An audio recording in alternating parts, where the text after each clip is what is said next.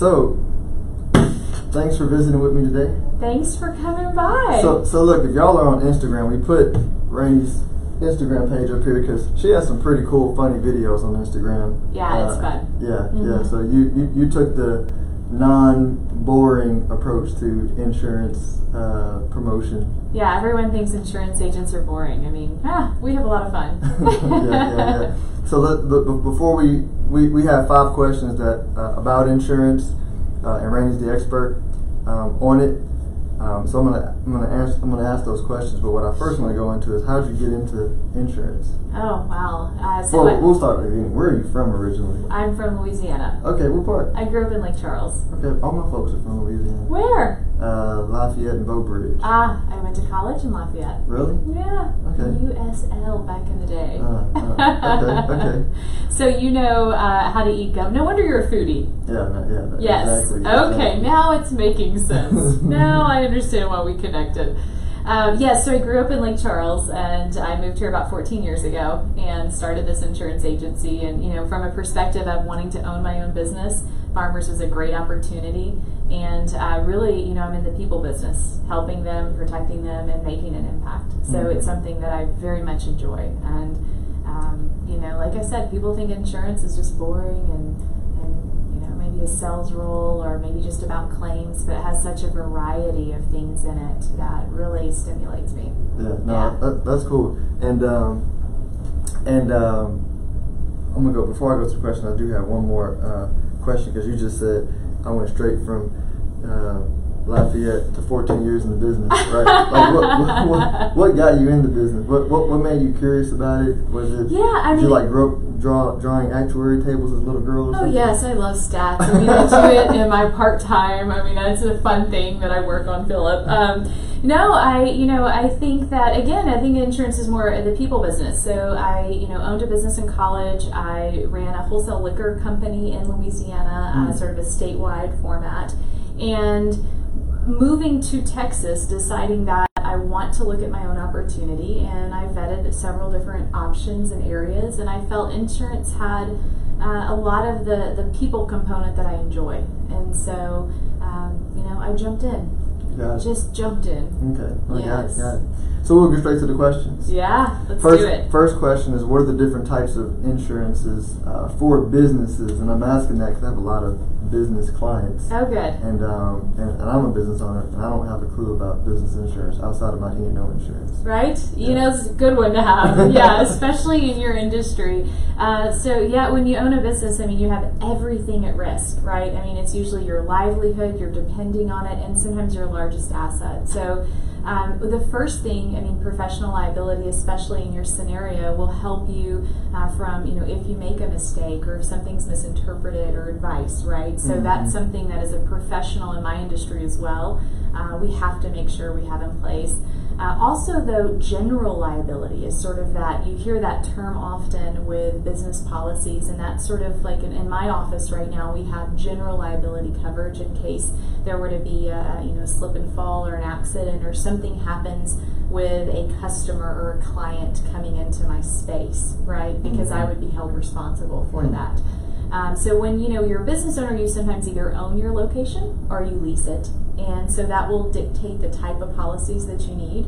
But in addition to that, you usually have stuff in your office, right? I've got a table and chairs and all kinds of people and computers here and everything else, and so we want to make sure that business property is covered as well.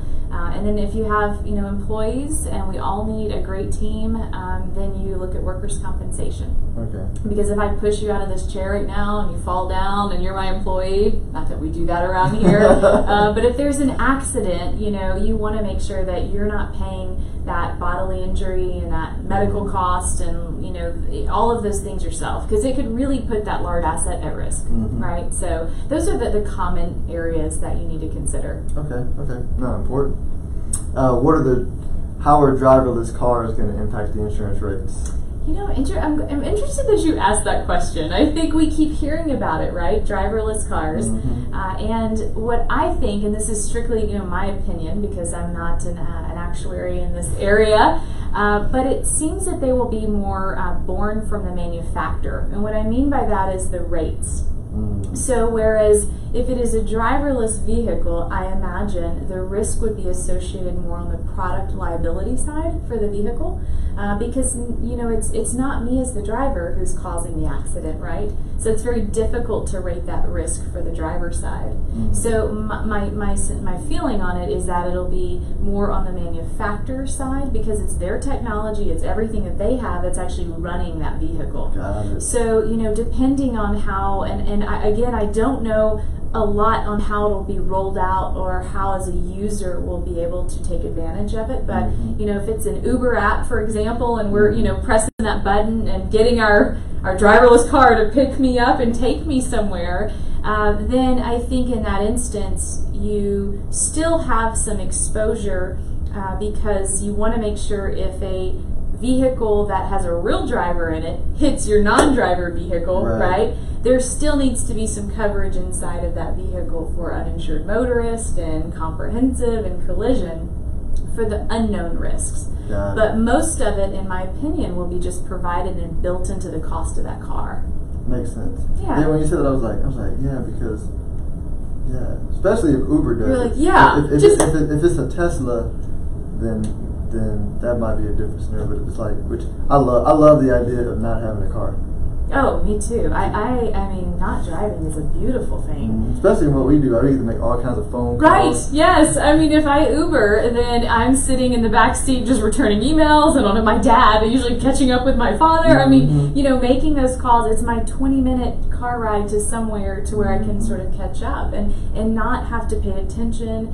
I feel like it's safe driving from a passenger perspective. Right. Well, and that's why I asked the rates question specifically, was people say human being drivers are safer than computers. I'm like, no, you must don't look out the window when you drive. Yeah, because when you do what? They're all on the phone, text messaging. Absolutely. And even without the phones, I got 3-year-old and all the distractions that come from when they're going crazy. Yes. Listen, I have a 7-year-old, and so he's just like, how when will we be there? Where's my Wi-Fi signal? Like, where? I mean, there's just lots of chatter coming from the back seat. We have music. I mean, distracted driving is everywhere around us, and it's the major cause of accidents, right? Yeah. So, when you look at the risk of that, I think from the product liability side, it depends on how great their technology is, and I'm sure attorneys will love that piece, because it's who's responsible, bigger right? Pockets, bigger pockets. That's right. That's right. But I think it'll ease the consumer side, but you kind of wonder then what happens to the person who's actually driving the car. Does it shift the rate back on us a little bit? Or does it shift it all over to the manufacturer? Yeah. That's my opinion. Yeah. Overall, I think it'll lower costs overall, even if we end up paying for it, because I think there'll be less accidents, which farmers will like. Absolutely. We've got to replace a lot of vehicles, though. I mean, I don't know the exact number, but hundreds of millions of vehicles in the U.S. So that percentage of driverless cars is still going to be pretty small, I think, in the very beginning. So I think it'll take a little time to really see a change on rate. But I love how positive you are. Well, it won't be till our kids have kids. That's right. Yeah, because but yeah. Yes. It'll be interesting as it comes out. I think so. What are other things? Hey, y'all, just so you know, I'm looking at the questions. What are you? They're like, what is he looking at? I'm just going to go off the cuff. There, you just. I like. Yes. What are other things I should consider other than price when buying insurance?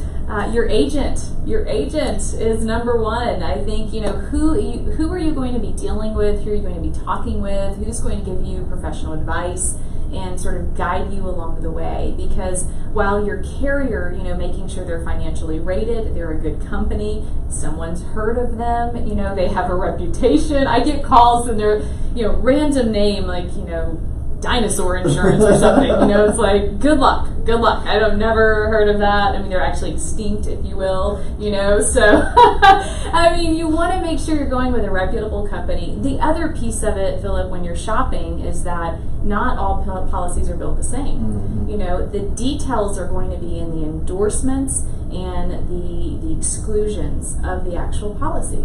Explain an endorsement. An endorsement would be an extra added coverage to a policy. So if you're taking a basic policy with fire coverage and water coverage and wind and hail and things like that, and you're adding some extra coverage to it, maybe a slab endorsement, maybe sewer backup, maybe marring the metal roof, whatever it may be, you're endorsing, you're making a change to the base policy itself. Then an exclusion on the other side would be, well, just as it says, excluding an event from being covered. So excluding an occurrence. So if you're excluding sewer backup, then it means you're not going to get that covered, right? So when people are shopping, a lot of times they say, well, yes, I've looked at it. I know that they're the same, and they're really just looking at how much the house is insured for. This one's $300,000 and this one's $300,000. Rainy, they're the same thing, and they're not. I mean, it's all going to trickle down to, where the details are, what we're actually paying for when there's a claim, and that's where you might save a few bucks up front thinking you did your own great job shopping, but you need an expert to help you, because during a claims process, I'm going through one right now, you want to know what will be paid, how much you'll be out of pocket, because it'll be a whole lot more than that $100 you saved on your policy, right? So you want to go with a good company, good agent. Okay, that's important, and I'll also, throw one more plug in there, because, I used to, I actually worked at USA in college a long time ago, but I did life insurance for a while, and I would tell people, I'm like, look, when it comes to insurance, you got the big companies, right? And, y'all are one that's big, that's highly rated, that pays claims. So I'm like, if you're with one of those companies that's well known that pays claims, right, I personally wouldn't recommend you shop around, only because it negatively impacts your rates, right?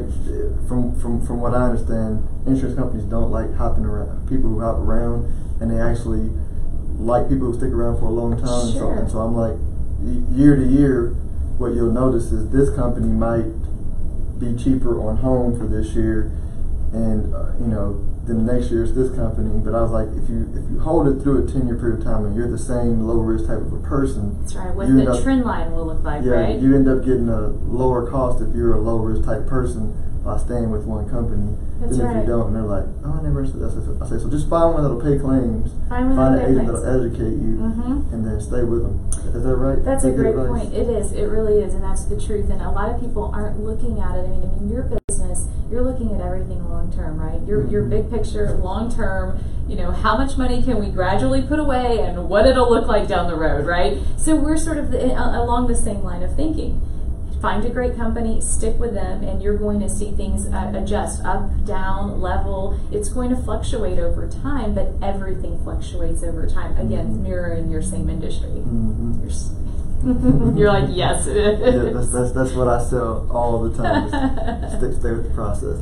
So what does an umbrella policy cover? Because I know a whole lot of people don't have them that should have them. Well, and you probably advise people to buy them, I imagine, based on what their assets are and what you want to make sure you continue to invest for them, and they're not having to liquidate, right? So an umbrella is simply an extension of coverage. So if you have some underlying liability on your home, for instance, in your auto, we're taking that liability, and let's use an example of $500,000 on your auto insurance and $500,000 on your home. The umbrella extends that liability coverage and starts at $1 million. So you can go from $1 million and higher. So you would have, in essence, for the example in the home, $1.5 million to pay on a claim. And keep in mind, these are for large claims that you're going to be held responsible or potentially sued for, that were accidental, for bodily injury or property damage that you may have caused on an accident, but you're still responsible. So some of these really large claims, and the cost of just the attorneys eat up, as you know, so much, and you want someone defending you that is a high quality attorney, right? So just the legal cost alone, not to mention any damages that you'd be responsible for.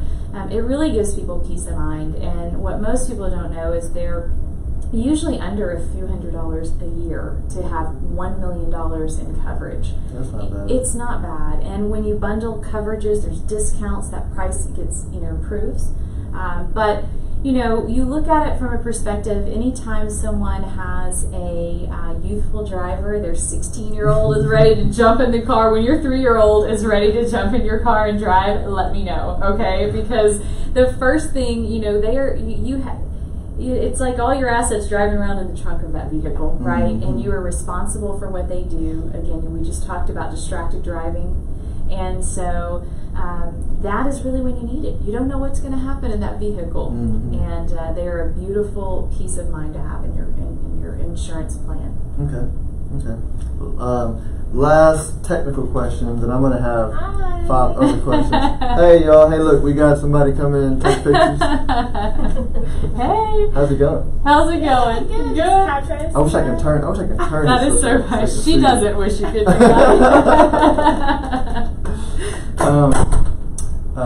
Last technical question, but I'm also going to ask you 5 questions that I ask every guest. Oh. I forgot to send you those, but Oh, these no are fun worries. questions. All right. So you'll know there is no wrong answer on these questions. So how are insurance companies going to leverage big data to improve their underwriting? Because that's affecting like every business, and I imagine actuaries. Like if I were actuary, I would be in love with big data. Yeah? Mm-hmm. Why is that? Because big data allows you to Dive deeper? better price risk. It's like 200 years ago, the way insurance companies underwrite was prehistoric, compared to today.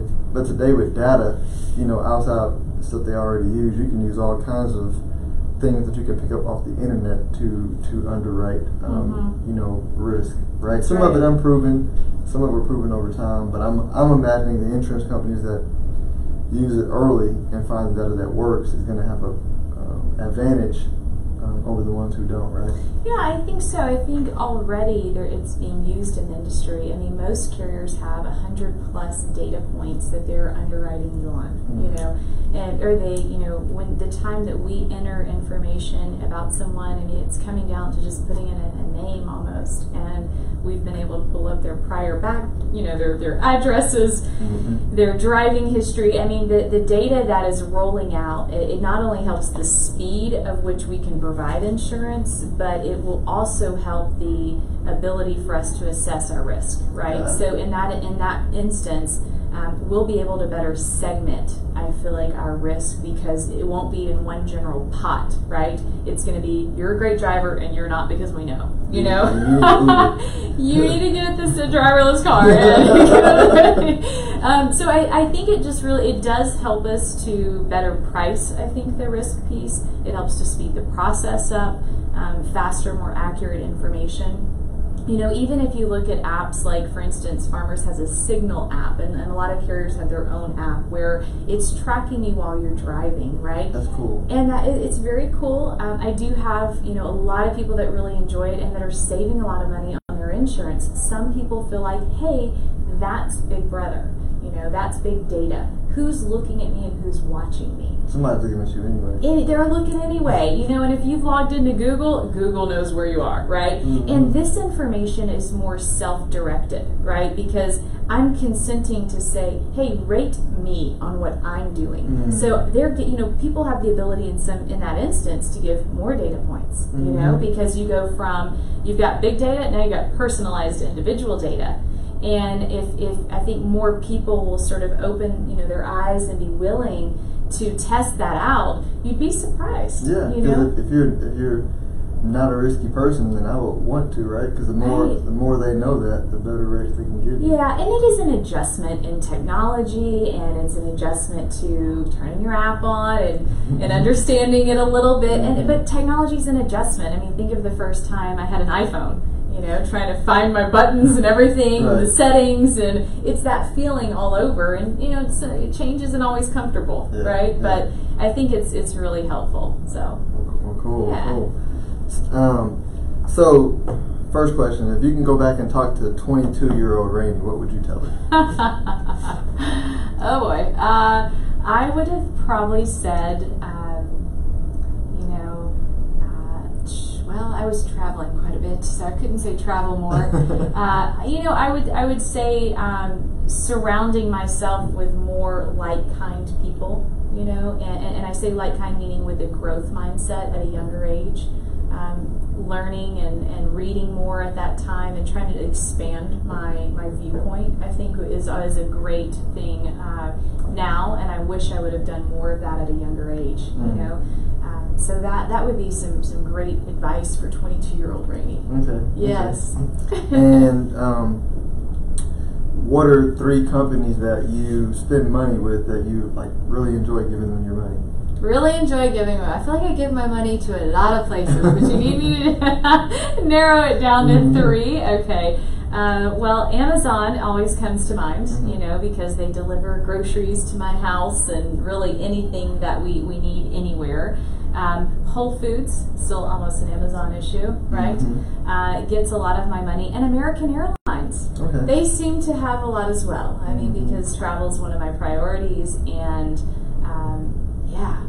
building frequent flyer miles. I'm noticing as I was talking about insurance and lowering costs, I was like, I need to just pick a hotel and an airline to stick with them because I'm missing out on points. Right, on points. I'm missing out on points.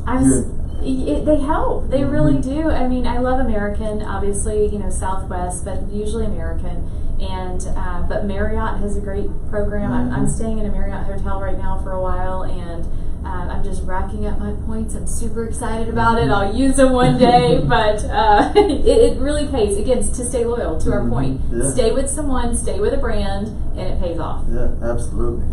Where do you get your news? And not a specific like channel, but is it newspaper, TV, Google, social media? How do you get informed on what's going on in the world? Well, my favorite is the Wall Street Journal. My time to read it is very limited. So I would do, honestly, a few days a week, Wall Street Journal, and maybe some headlines on a Inc. blog that I'm reading, or, you know, a few different blogs that I subscribe to will give me some sort of topics to go with. But I've really eliminated a lot of the time that I spend watching TV and watching the news. Not that I'm oblivious to it, but I just choose to put that time somewhere else and get the highlights, you know. And if it's something that I want to deep dive in, I'll deep dive. Okay. That's a trend too, by the way. Is it? I've asked this question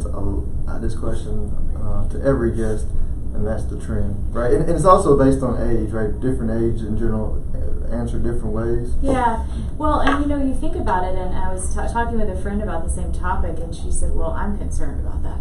Highly concerned, because she said, you know, if you're not getting your news from enough sources, then are more people shutting down to where they're disinterested, you know, then they get disengaged and they're not involved, and, you know, kind of becomes a political thing. But it's interesting that you find it a trend as well, because I hear that you know, most people are just tired of watching it. Yeah. You know. Well, you know, but you know, and this is old versus new. Right? People who say that, I'm like, yeah, but y'all don't realize 3 networks controlled our brains for a long time. Yes. Now it's more democratized, so I think we're more educated because we may pick up something from social, we may pick up something from newsletter, we may pick up something in conversation. We get more viewpoints. Yeah, you're still aware, and then like you said, what you're interested in, you'll dig deeper, but you don't have 3 networks telling you what to think. Exactly. You know? 3 nightly news anchors telling you what's going on in the world. Yeah. And they're all coordinated. Yeah.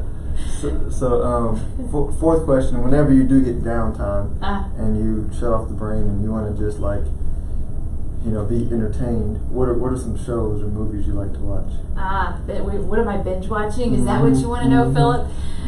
So I like, let's see, lately I've watched Billions. Okay. Yeah, on Showtime. It is a good one. It's interesting. And Sneaky Pete comes to mind. Is that good? I thought it's come up a couple times. Yeah, I think the first few seasons were really interesting. So I haven't picked up on their most recent one. And then, you know, Grey's Anatomy. I mean, how can I not say Grey's Anatomy? It's sort of just a fun. Now, I haven't seen it in a while. I'm sure, hopefully, it's on my DVR somewhere, or Hulu. But yeah, I mean, I don't watch a whole bunch of TV, but those few come to mind. Okay. Yeah, okay. On-demand TV, right? Whenever you do find the time. What are you watching? Right now, I'm in the process of watching Supergirl. Supergirl. I know, right? It's crazy. What is it about? What, you don't know who Supergirl is? Oh, sweet Jesus. So I'm a comic book nerd. Oh, right? okay, So, yeah. So let me preface this. Please, educate me. I don't watch live TV. Like, I almost watch nothing but Narcos and comic book movies and shows. That's it. Narcos, like, yeah, no. Yeah, okay. It's a big difference. All right, I will look her up. But so this is the interesting part about media. I invest a lot in media too, in the individual stocks that I buy, and what media is getting really smart at doing is interweaving shows. Mm-hmm. Right. So for example, DC is like one universe of heroes, like it's a comic book, right? And so they have all these heroes, and the best show they had was Flash. Okay, I know who Flash is. Yep. And then Green Arrow had a show, and it was and then they had another show, and then they had Supergirl. Right? I didn't watch Supergirl for a while, but they start weaving her into the other shows, and they all are like on one storyline with different shows. So you end up getting sucked into all of them if you really want to know what's really going on. You really do get sucked into all of them? It's genius. I was like, it's genius. That is, right? They kind of... Kind of like the movies, kind of like Marvel movies did, right. where they connected them. They're doing that with the shows, and so... I sense a future podcast on this. Yep, yes. You'd be a great reviewer then I can like go every week on a different hero. Tied into your financial background, what you're investing in, you can find a link for this. Absolutely. Yeah. Buy some. Hey, side note, I bought AT&T stock because they bought Time Warner, and it was relatively cheap. And Time Warner, in my opinion, was not reflected in the stock price. Right. I held it for a little bit, made a little bit of money, but then I didn't love the way they were rolling out their streaming service. Okay. And so I ended up selling it.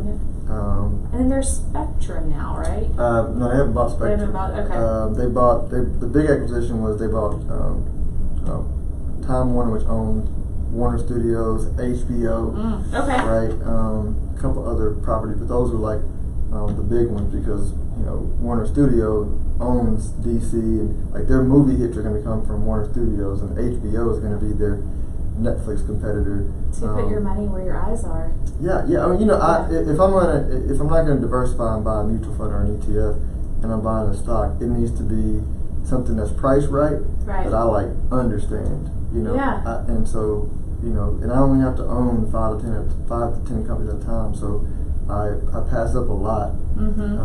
But what I buy, like I know. So. What's your vetting process for that? If you don't. Yeah, so great question. So whenever I buy a stock or an ETF, because there's ETFs that can buy a basket of stocks that fit my criteria, right? The first, what you would call quantitative criteria, is it needs to be cheap relative to other similar stocks. It needs to have some momentum, which means, if it's cheap but it's falling hard, I don't want to buy that one, right? I want to buy it when the fall is slowing up and it's recovering a bit. So cheap has some momentum. Quality means it's profitable, doesn't have a whole lot of debt, right? And the benefit to, and all this is based on like research on which, if you break up the stocks, which ones lead to outperformance over time, right? The first two big ones is momentum and value, but then quality, people are like, well, how are they like? How do people miss quality companies? I'm like, because when you get in a late stage of a market cycle, you get crap companies that are highly leveraged, right, or don't have great financials, but that are just exciting. They go up a lot, and they ignore the good companies, and then the boring investors, buy them, and through a cycle, meaning an up and a down market, they end up doing better because they, when they go down, they don't go down as much, and they have the cash to acquire garbage, companies, assets. That make them more competitive in the future. So those three, and then the last one being, size. So if I can buy a smaller company, right? So I'm not super interested in AT&T because it has a great dividend and it's big. So many components. It's not going to grow bigger than like an Ulta, Beauty, which is growing amazing, which is also a company I own. Yeah.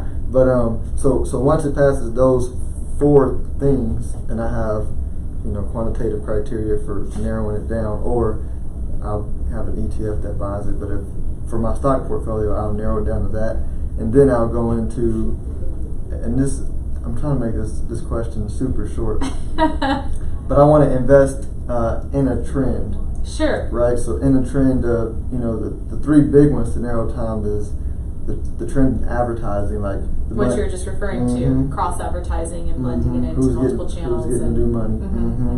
The trend in retail, right, and not just online, because there's some physical locations that are doing things well to compete in the online as well. So that trend, and then trend in payment processing, which is, you know, not the cryptocurrency, but the guts, you know, but the guts of the processing, the underlying blockchain, yeah, Apple Pay, and how all that is working to lower costs, right? And so those are what I'm looking at, and I know real well. And so if I can find a company that meets those criteria as a dominant player, and is in trend, you know. What's your favorite company you have now? What are you loving? The three biggest holdings, right? My money's where my mouth is your eyes and your mouth. Yeah, right. Facebook, Ulta, and Amazon are the three biggest holdings. You know, for a lot of different reasons, but I can like go to sleep and wake up in 10 years and still make a whole lot of money off those companies, in my opinion. You know, because you know they're not going to be stopped. Yeah, definitely not. Yeah. Interesting. So, thanks for asking. Yeah. Last question. Oh, I have one more. Yeah, okay. One more, and then we're done. What are the top 3 books you've read and or podcasts you've listened to? Oh wow. So let's see. Most recently, I've read Essentialism, and just about sort of paring things down in your life and doing with less, if you will. And that was a real riveting read, but also eye-opening in some certain areas of you know, holding on to things and growing and that kind of thing. So it's something I'd recommend. It's a great book. Also, The Gold Standard. I mean, I'm just thinking of things like for my recent flight or you know, vacation. I read The Gold Standard. That's a John Michelli book, and that's about the service industry and sort of that Ritz-Carlton effect of how to treat people. I also like Darren Hardy, The Compound Effect. That's another great one. Just those slow bits of things, you know, decision by decision by decision, and it just compounds, you know, and we love compounding, don't we? We love compounding. But, you know, the things that we do, you know, have a compound effect. If we choose to do, you know, eat potato chips every day, right, then, yes. You know, yeah, exactly. It just all adds up little by little. So, you know, and I'm reading things lately that are a little bit more you know, growth motivating, learning about other industries. Those are the things that excite me. And of course, my Ask Philip podcast. I appreciate the plug. You have to subscribe to Ask Philip, right? Right now. Oh, wait, right now. I forget. Yeah. Hey, y'all, this is my first time using the Mevo, so I keep looking at my phone, thinking I'm recording on my phone, but it's really right here. I am just here. Well, I appreciate you coming on. How can folks reach you? I mean, we have your... This is on Instagram? Yeah, this is our Instagram handle, Rainey Alfers Agency. I'm also on there at Rainey Alfers. The best way to look us up, Facebook, Instagram. You can call me. You can just Google me. Just find us. Let me know if I can help you with insurance needs. And we talked about some financial stuff, so look, y'all, don't sue anybody. This is for educational and informational purposes only, not meant to be financial advice of any sort, right? So we got the disclaimer out there. So keep your attorneys in check. Yes. Have a nice day. Thanks for having me, Philip. My pleasure. Thanks for being on.